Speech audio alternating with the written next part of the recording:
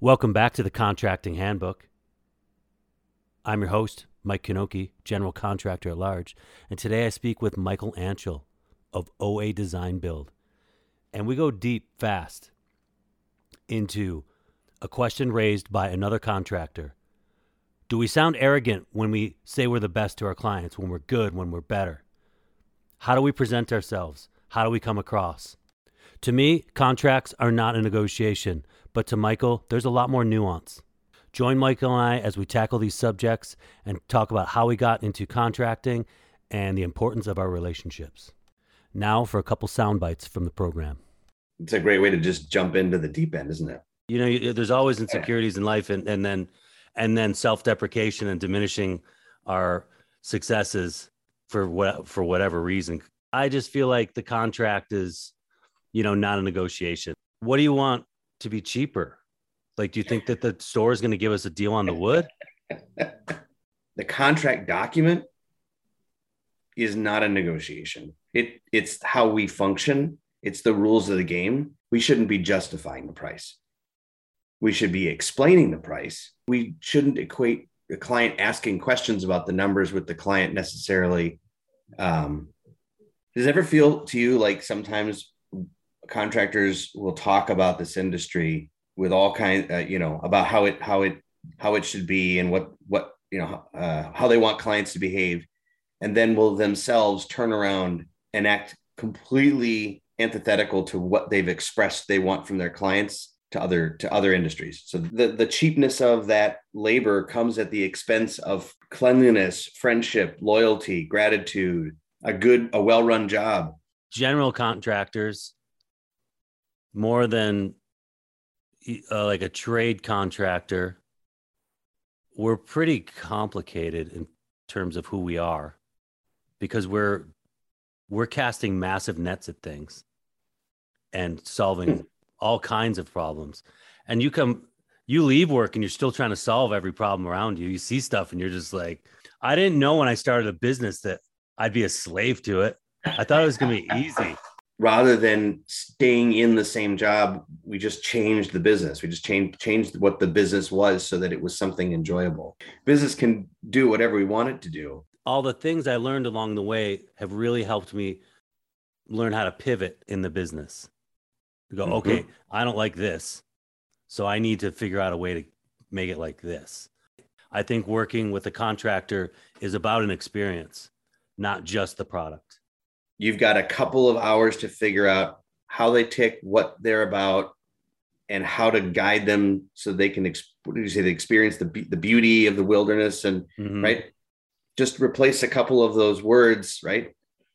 They're spending their life savings on something that's going to be beautiful and amazing. And you want them you have that opportunity to facilitate, to guide them through that process. I love the imagery of, we go out in the morning and we cast this net. There are all of our jobs, all of the projects, all the pieces on the table. And it is new construction's a piece of cake. I mean, our product is their experience. Our value proposition, right, is our listening, our awareness, our insight. I like that when they feel the need to be big, that's a good red flag.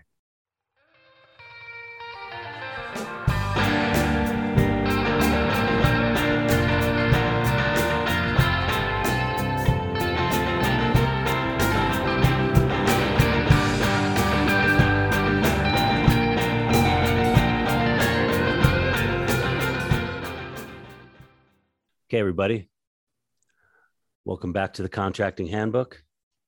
Today, I have a guest on that I virtually met on Facebook in a group discussion page where he's very active helping people and bantering about the biz. And when I go to his website, what stands out to me is 11 people, 23 years, 87 awards, one company. I'd like to introduce Michael Anschel of OA Design Build out of Minneapolis, St. Paul area. Welcome to the show, Michael. Thanks, Mike. Thanks for having me. Yeah, you bet. I've got to update my website. It's 27 years. Uh-oh. Yeah, you do. And probably a lot more awards over those last 4.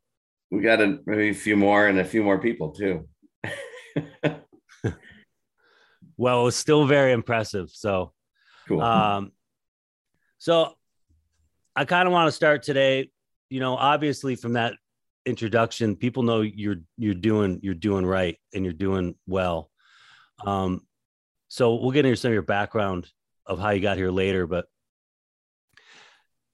the other day I was speaking with a contractor who said that they struggle with coming across as arrogant or conceited when talking to their clients. They don't want to sound arrogant or conceited when they're trying to say, hey, I'm better than the competition. And in my head, I think, I'm doing this long enough. Like I don't really have a problem saying that. And I don't really think a person sounds arrogant, because you have to set yourself aside. And if you're good at it, what's the problem saying, hey, I'm good at this? And you can go with those people, but you can read about me, or you can, think about the conversations we've had and solid. So, do we really have competition when we're at that point? And should we tell our clients how good we are? It's a great way to just jump into the deep end, isn't it? So, it's so funny when you're talking about that. I was thinking about this article that Erica Mosta just wrote in Pro Remodeler about imposter syndrome and how prevalent it is amongst the construction industry business owners, folks who I would put myself in the same boat for years, really struggled with any kind of praise or, I always find reasons to diminish whatever it was. Mm-hmm. Yeah. And to that end, and being a Minnesotan, we don't like, we got this whole thing about, soft sell, we don't push, we're the antithesis of a New Yorker, right? There can be that reluctance to boast, but when you said, do we have competition? My first thought was, I mean, in the vaguest kind of sense, yes, but what we really have are peers. I've got a lot of peers in the industry, some of whom do excellent work, and some of whom don't. And I don't think we need to put other people, we don't think we need to push other people down to push ourselves up. And I think stating we're really good at what we do doesn't require that we say we're better than others. I think that it comes across. If you know what you're doing and you come to the homeowner with a kind of grace and openness and calmness, they're going to sense it, just like we would sense it in any other transaction. When you're with somebody who's an authority on a subject and really knows it, it, right? You know that they know what they're talking about in their stillness, in their calmness, in their ability to listen to everything you've got to say, and then very gently, nudge you in one direction or another, versus the salesman who's just talking at a million miles an hour, trying to convince you of something. Mm-hmm. That I think, if we find ourselves trying to convince a homeowner, then we have a problem. But when we're, saying, hey, we do great work, it's just a statement of fact. We do great work. It just needs to be that simple. Yeah. So it's like you have to reframe it a little bit, right? It's not about competition. Yeah. I think early on for myself, there was a lot of insecurity in how I came across to people. My insecurities maybe showed more. And then that translated into not seeming confident, maybe, when approaching clients.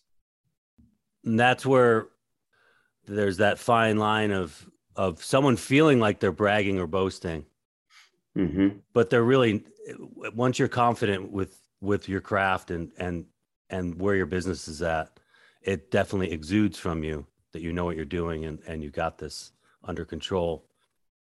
But I think leading up to it, it can be a challenge for people. The early years. Yeah, certainly. I mean, the early to mid years. you know.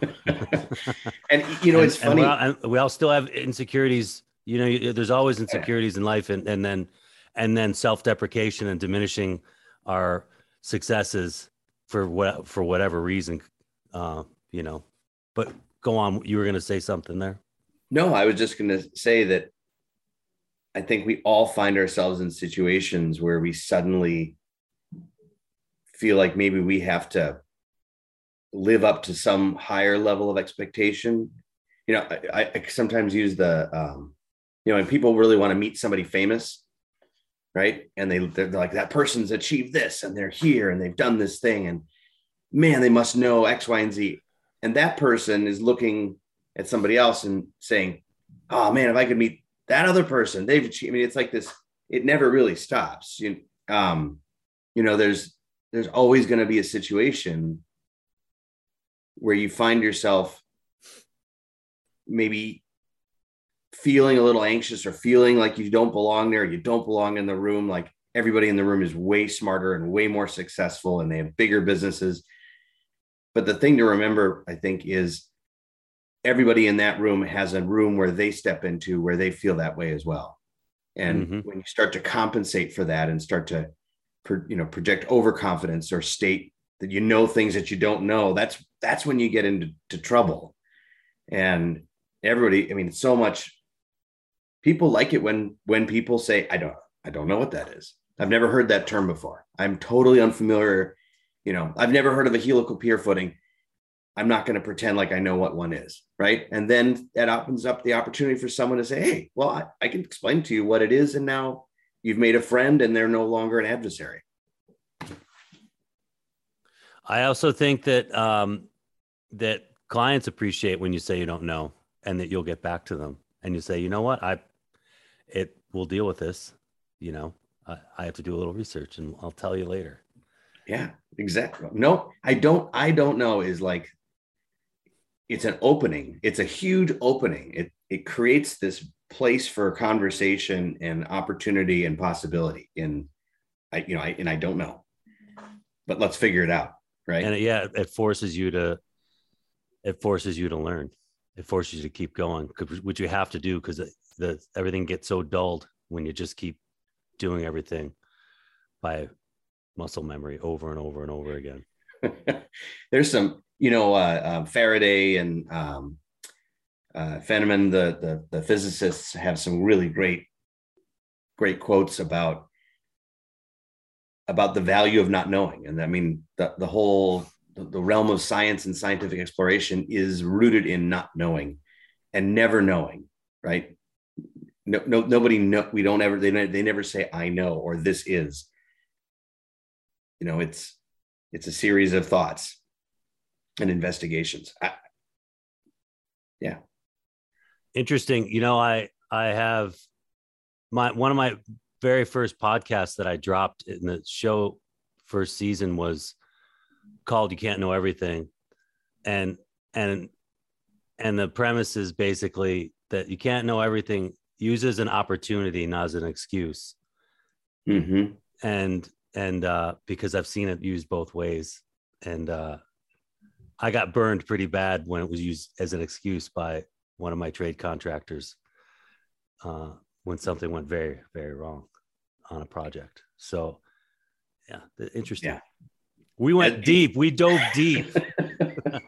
We dove deep. We're like 9 minutes in this conversation and so deep. That's awesome. So, okay. What do you think? We got to go up for air. Yeah. And then, okay, you're confident you come across as this and people know you're working with the client. And then, I feel like at this point,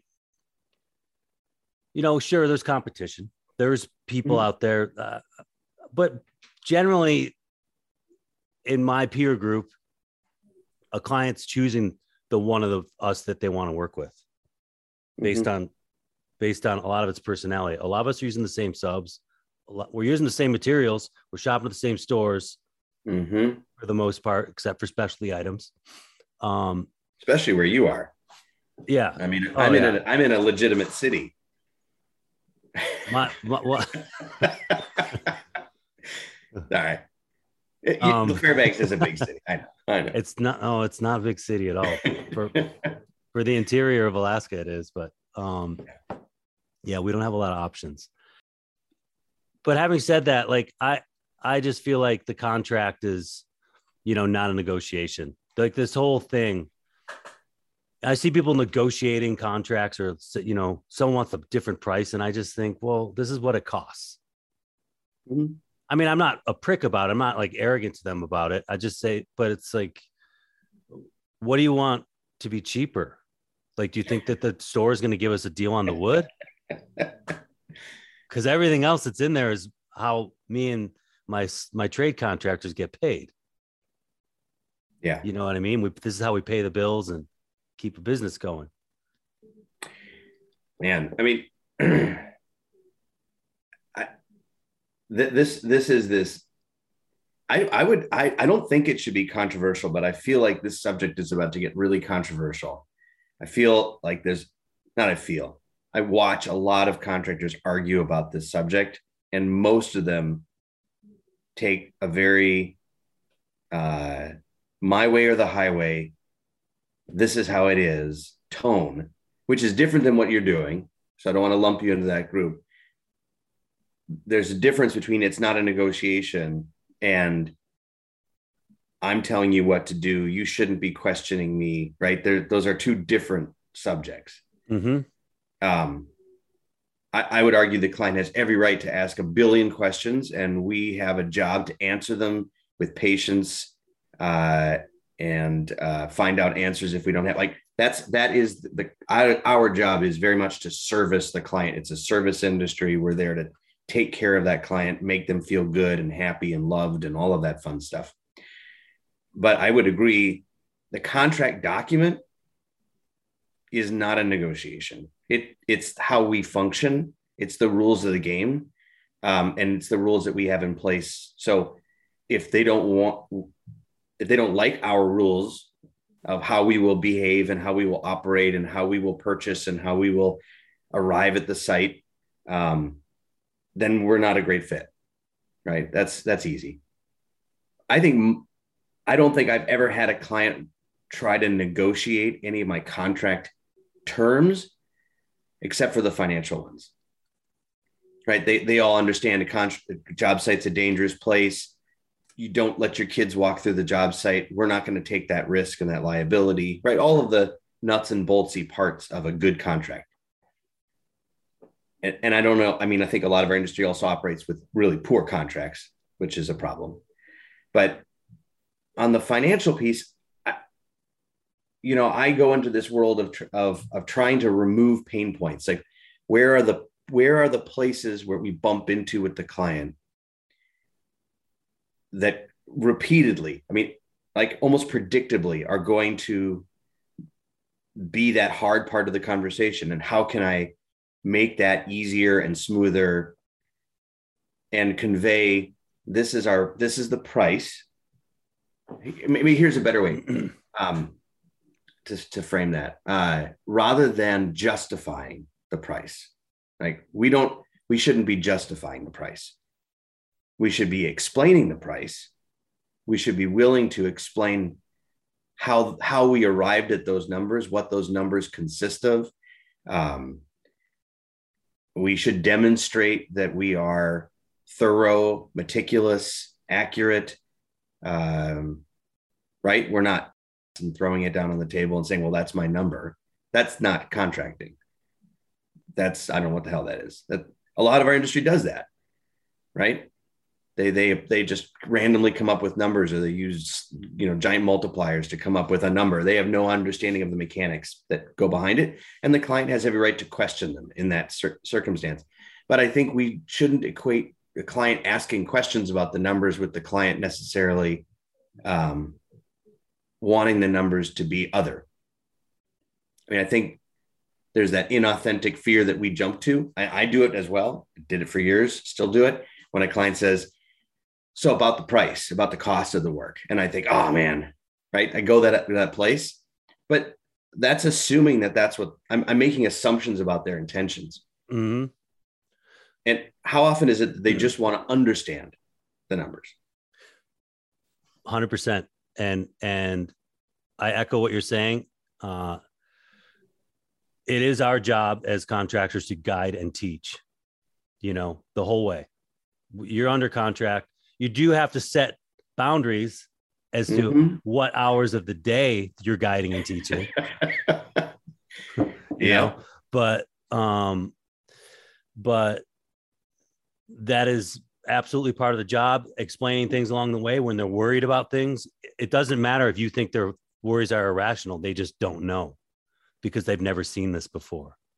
And it scares them. And you just have to tell them it's okay. And yeah, we do operate with pretty crappy contracts. I'm super guilty of that. I've got a good one now, but I didn't. And it got me in a lot of trouble. Now, you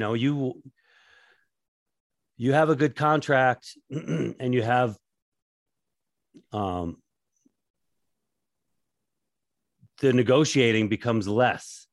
Like you don't end up in this negotiation thing because people understood from the beginning where everything is coming from and where everything's going to. What expectations have been set. So yeah, and I definitely wasn't. I like how you parsed out the difference between, my way or the highway versus this is not a negotiation, but there's all these other things that we're willing that are part of it. It's just, we're not just saying don't. We're just going to do everything, and you're not going to be part of it. My way or the highway. It's definitely there's a difference. It's just that. Go ahead. No, yeah, I mean, we're meeting them in their space. We're literally meeting them in their space. And we should afford them the same treatment that we would want to be afforded. Does it ever feel to you like sometimes contractors will talk about this industry with all kinds, about how it should be and what how they want clients to behave, and then will themselves turn around and act completely antithetical to what they've expressed they want from their clients to other industries. So, they'll say, why are people looking for the cheapest price?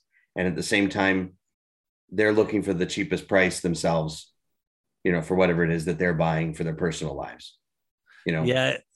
I mean, isn't that just life? Like people just are they're reflecting who they are. They're just projecting themselves, I mean, because I see what you're saying, the guys that are shopping everybody's numbers and everything. I mean, once you establish excellent trade contract or trade relations, you're not really like shopping all your guys' numbers, guys or gals' numbers.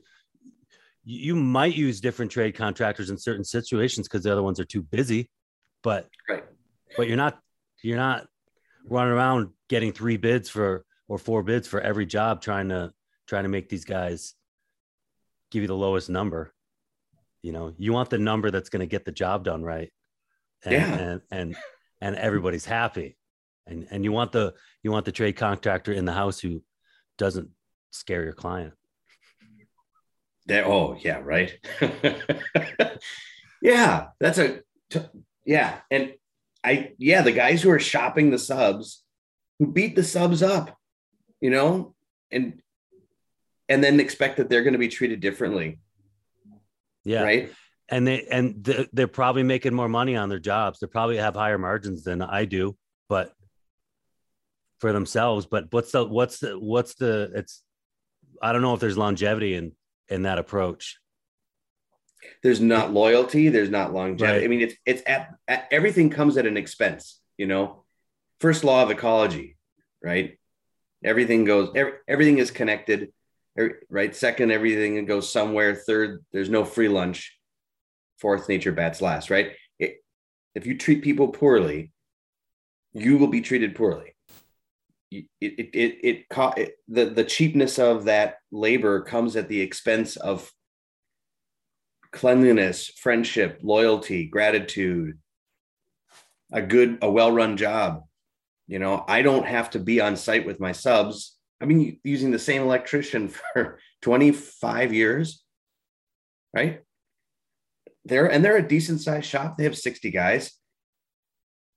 When COVID hit, and scheduling stuff has become a nightmare. Our jobs, we have clients ask us how we're doing for our jobs. If I need an electrician or a plumber, if I need any of my trades on a job site today, I will get them. Right? Because they like working for us. We like working with them. We pay on time. We don't nickel and dime. We're nice to them when they show up. Yeah. We look to them as part of the team. Yeah. That's a relationship that they want to serve. They want, it's like a benevolent dictatorship. I really appreciate that relationship that you're talking about, because I'm in the same boat. Pretty much, if I need them, they'll be there for me, as soon as they possibly can. If something comes up, and I definitely owe them a lot more. I've said this over and over. I owe them a lot more favors than they owe me. Stacked, like, isn't that the truth? If they start calling in favors, man, I'm going to be booked for a year. And I was, as you said that, I was thinking there is that give and take, right? There's that time when they say, hey, can I push my start date? I've got this. And you say, yeah, it's cool, right? Yeah. There is that ebb and flow that happens, and it comes because you're partners, Yeah. There are happy contractors and angry contractors out there. You and I are, I think we're happy contractors. I'm pretty into this. I have my days though. But you know what I mean? We're not angry at life and right. pissing and, spitting vinegar at every moment. And, it's like, sometimes work is work. I'm a firm believer that some parts of the job should be hard and painful. That's why it's called work and not fun. But, people sometimes, there's a difference between your job and work. Yeah. Right. Parts of your job are fun. Parts of your job are work. Parts of your job are play. That when people throw that work-life balance nonsense out there, it makes me, like, internally, I get a little bit angry, because you are very much alive when you are at work. And if you're not alive at work, you're missing something. If you think of life as being everything outside of work, that's a pretty hollow existence, right? The goal is a balance between, family, friends, financial security, hobbies, quietness. I mean, it's striking a balance between all of these things in all aspects of life. And you work, your job comes home with you because your family or your friends are part of your support system. You're not supposed to internalize it and shove it down into a ball until you get, pancreatic cancer. You're supposed to bring it home and say, I'm struggling with this, or I had a great day. Like, all of these things, look for input, look for, I don't know. I'm heading off in a direction. Sorry. Well, I mean, I think general contractors, more than like a trade contractor, we're pretty complicated in terms of who we are, because we're casting massive nets at things and solving all kinds of problems. And you leave work and you're still trying to solve every problem around you. You see stuff and you're just like, this could, that could be different. This could, it's a very interesting life that way. I think we are pretty complicated people, and a lot of people come into contracting from just every different direction. And it's something I've been talking about with Brant Taylor and some other guys, is that we're entering from all different points, but a lot of us just came into construction. Mm-hmm. Just kind of like it just happened because When we did had different lives. And many of the people I talked to did not start in construction. It was a hobby or something, like it was for me in a way. And so they've got this other life they had, or other lives, different careers. And all of a sudden they're just like, no, I'm a home builder now. And it makes sense Mhm. because What they're, was go ahead. no? I interrupted you. You got me all excited here. I wanted to ask. I was going to ask. Wanted to ask you what your alternate reality, like, what was your other? If this hadn't happened, what was your I, path? I mean, I probably would have been a biologist because that's what I went to school for. But I didn't fit the mold of going to an office. It just, I don't, my bosses were always like, all right, you just do your thing. Because I definitely worked hard. But I saw what needed to be done and I did it. And, I was always given a lot of latitude. Um, but the framework of me like having a government job, or some sort of agency job, just it didn't fit my personality. And I also Hmm. like to travel and I like my freedom to do what I want. I didn't know when I started a business that I'd be a slave to it. I thought it was going to be easy. I mean, I'm not a slave to it anymore. I've really, learned a lot and gotten it under control. But once I started hiring people and I became like middle management basically, Mm-hmm. because I was wearing all the hats, I was a little bit stressed out about that decision, but because I didn't have benefits or anything. But I I wouldn't choose any other path now. Yeah, Um, totally. yeah, I mean, I had an office job. I Didn't love it. didn't love it. So that's funny. Uh, I had uh, I was gonna botany was my focus, Mm. and I was gonna wanted to do genetic modification of. I wanted to go into genetic modification of plants. That was my direction, and my life went kind of all over the place, and I went into a bunch of other different things, and like you, kind of landed here. Uh, and I agree. I wouldn't. I think back in the early days, I said to one of my friends, like, if I'm still doing this, in 5 years, you need to take me out back and punch me in the face really hard. You need to rattle my head. But 5 years later, I said, well, in 5 years, you got to do same kind of that thing. And I realized what I had done is, instead of continuing the same business, I had changed the business and changed the business and changed like what the business started out as was incidental. It just was kind of happening, and it was evolving as a thing. I was outside working with my hands, felt good.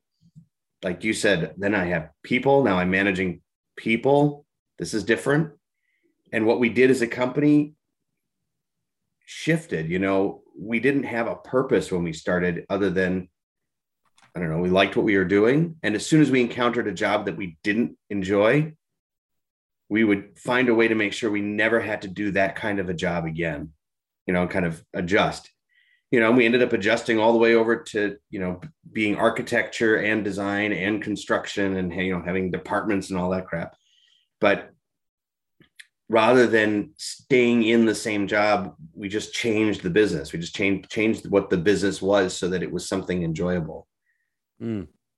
And because we can, right? We can, business can do whatever we want it to do. We own it.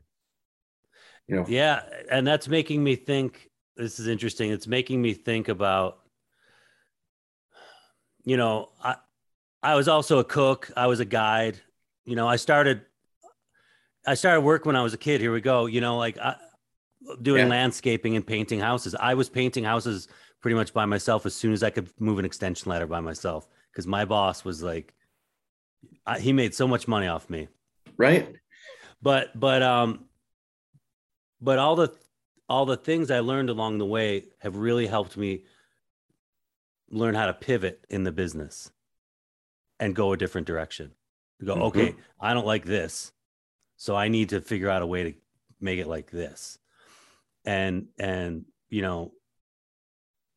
having those other careers and working with all different kinds of people in managing expectations and stuff has really been a huge thing for me.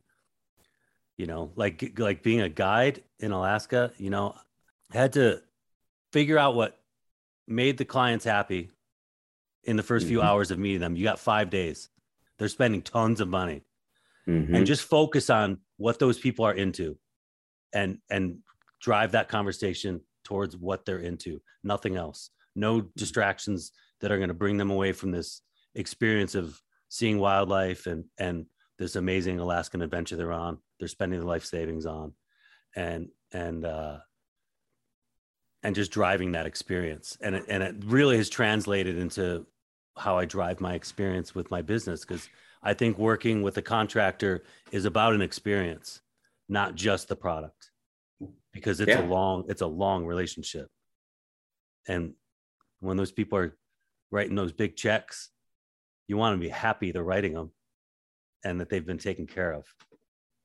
And I think you just did the best. That was the best description of contracting that I think I've heard. You've got a couple of hours to figure out how they tick, what they're about, and how to guide them so they can, they experience the beauty of the wilderness. And right, just replace a couple of those words, right? They're spending their life savings on something that's going to be beautiful and amazing. And you want them to, you have that opportunity to facilitate, to guide them through that process. Right? We're not going to camp there because that's a moose trail and that would be bad news bears, right? So, that's the same reason why we're not going to frame the wall that way, because that would be dumb. Right? I mean, it's not really that different. Yeah. There's parallels between everything. And I think that's, it's just so fascinating because so many contractors came from something else. They weren't just in a trade. They just came across it in life. Like, okay, this is a way I can live. And you draw from so many experiences, and it's problem solvers that are drawn to it, right? Oh, that nets analogy that you used about casting nets, that's just sitting and percolating in my head. I've got I love the imagery of, we go out in the morning and we cast this net. There are all of our jobs, all of the projects, all the pieces on the table. And if you don't love the pull, if you don't love getting pulled around to problem solve and think, and I mean, everything is a one-off. Everything is new, at least for us in remodeling. It is never the same project. Even if it's the same project, it's not the same project. There's things about it that are different. New construction, which we do as well, is so easy by comparison. Yeah. We dig a hole, we build a house. Yay. I know. For years, I wanted to build houses, because I'd built my own and I wanted to build houses for clients and I couldn't get the people. And, my website's all about remodels, blah, blah, blah. And I'm just like, I'll build I want to build your house. That's easy. You should come and look at these jobs I'm doing. Come and look at how I'm figuring out how to fit stuff into existing space. Yeah. And all the problems I'm finding on the way. Like, I know how to not create future problems because I've solved so many other problems. It took a while for people to really get that, because it is, new construction's a piece of cake. I mean, the trick about new construction is just staying on schedule. Yeah. And you're not in their house. You're not in their space. There's no mess. Yeah. You got room to work. Yeah. you know, and yeah, I mean, I've got some friends on the new construction side, and they think what we do is nuts. You know, the big recession that hit in '07, there were some new construction guys that, you know, their new construction business dried up, and they opened up remodeling divisions, and you know, within months they were just like, well, this sucks. This is horrible. You know, and most of them within a couple of years got rid of that remodeling division. You know, the economy came back, they went back to doing new homes.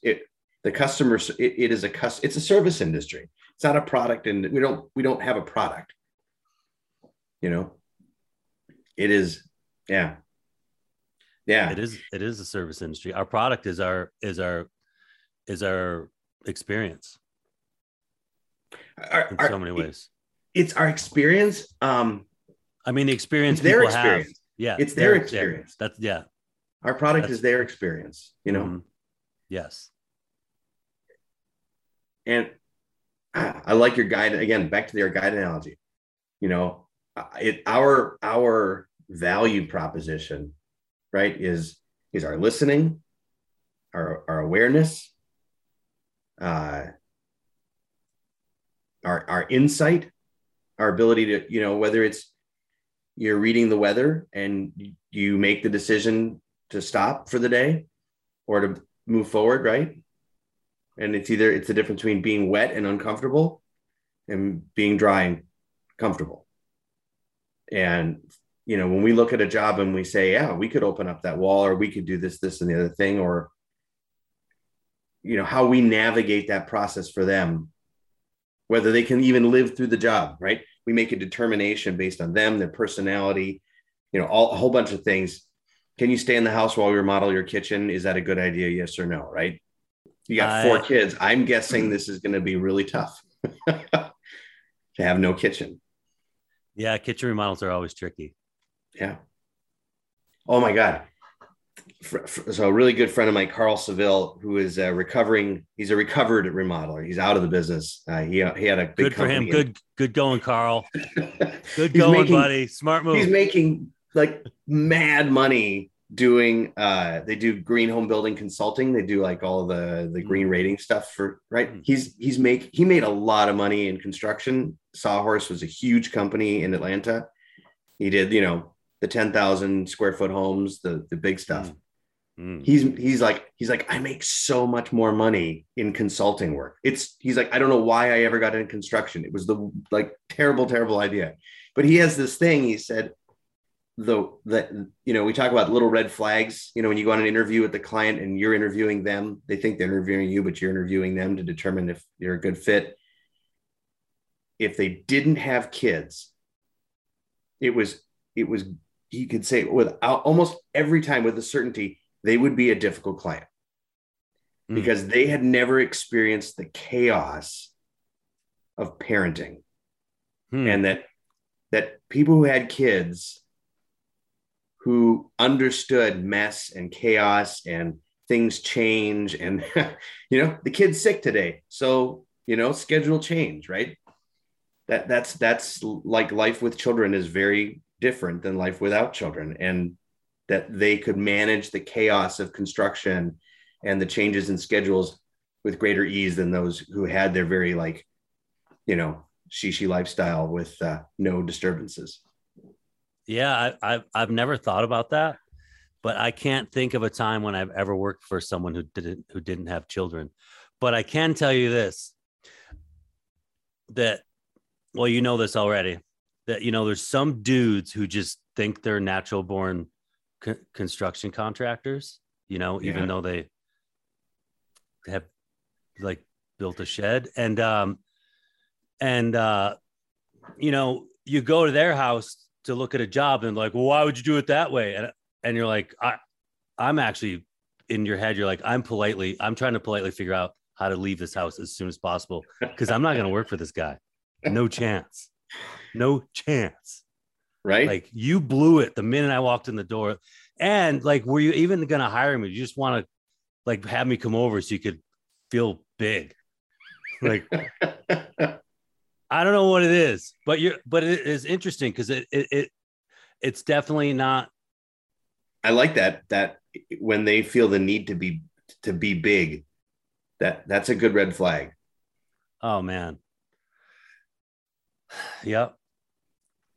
I love sharing information with people. I love talking about work, but in public, I definitely try to manage that a bit because I don't want to just talk about work all the time.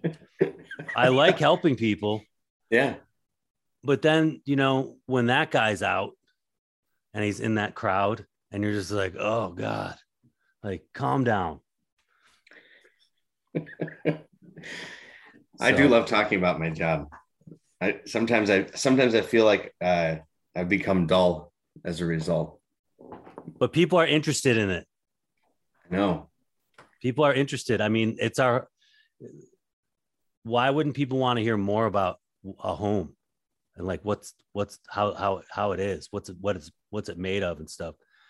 I find that people are actually super fascinated. I mean, builders are, I keep saying this on every show, but builders are revered where I live. Mm-hmm.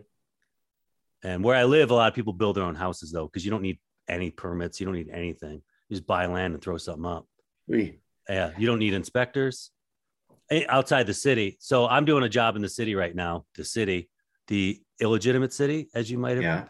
Yeah. Are you an Yeah. illegitimate city? But in the borough itself, you can do anything you want. That's why there's some poorly built houses here. And when I started building, I bought a book, and then I asked the guys down at the bar who were, older than me, how to do stuff. I go down there and buy them a couple beers and be like, how do I do a vapor barrier? And they'd be like, they'd come over and be like, this is how you do it. Nice. What was the book? It was Do It Yourself House Building by George Nash. Nice. Yeah, it came out in like the late 80s or something. And I bought it in 98. I love it. I love the parallels here. So my the first I we got a job from a client to build an addition. This is a crazy story. I go on this lead. This client says, I've got a couple projects of this bathroom remodel. I want to put an addition on my house. And like we do restoration work at this point, and I'm trying to like transition out of restoration into doing more remodeling. And so I'm really, I'm trying to present myself as being super, yeah, no problem. Yep, we can do that. No problem. I've never done it before in my life. And he says, well, if you can, before we hire you that, we need you to pick the colors for our daughter's rooms. And if they like the colors, then we'll talk about bathroom. Because I had no portfolio of design work to show, right? Mm-hmm. I picked two colors. I get a call a month later. Their daughters, who are never satisfied with anything that their parents do, are in love with their rooms, like nailed the color, right? They think it's awesome. So we get the bathroom remodel project and the addition. So I went out and bought the Journal of Light Construction Handbook and went to the library and bought a couple books on framing. Mm. And a buddy of mine who worked at a restaurant, who was like a part-time carpenter, I hired him. And we're on the job site. We've hand framed all these rafters and bird's mouth and all this fun stuff. And we got an inspection, and the inspector walks in the site, and I'm kind of I realize I got these books are open and lying in the corner of the room.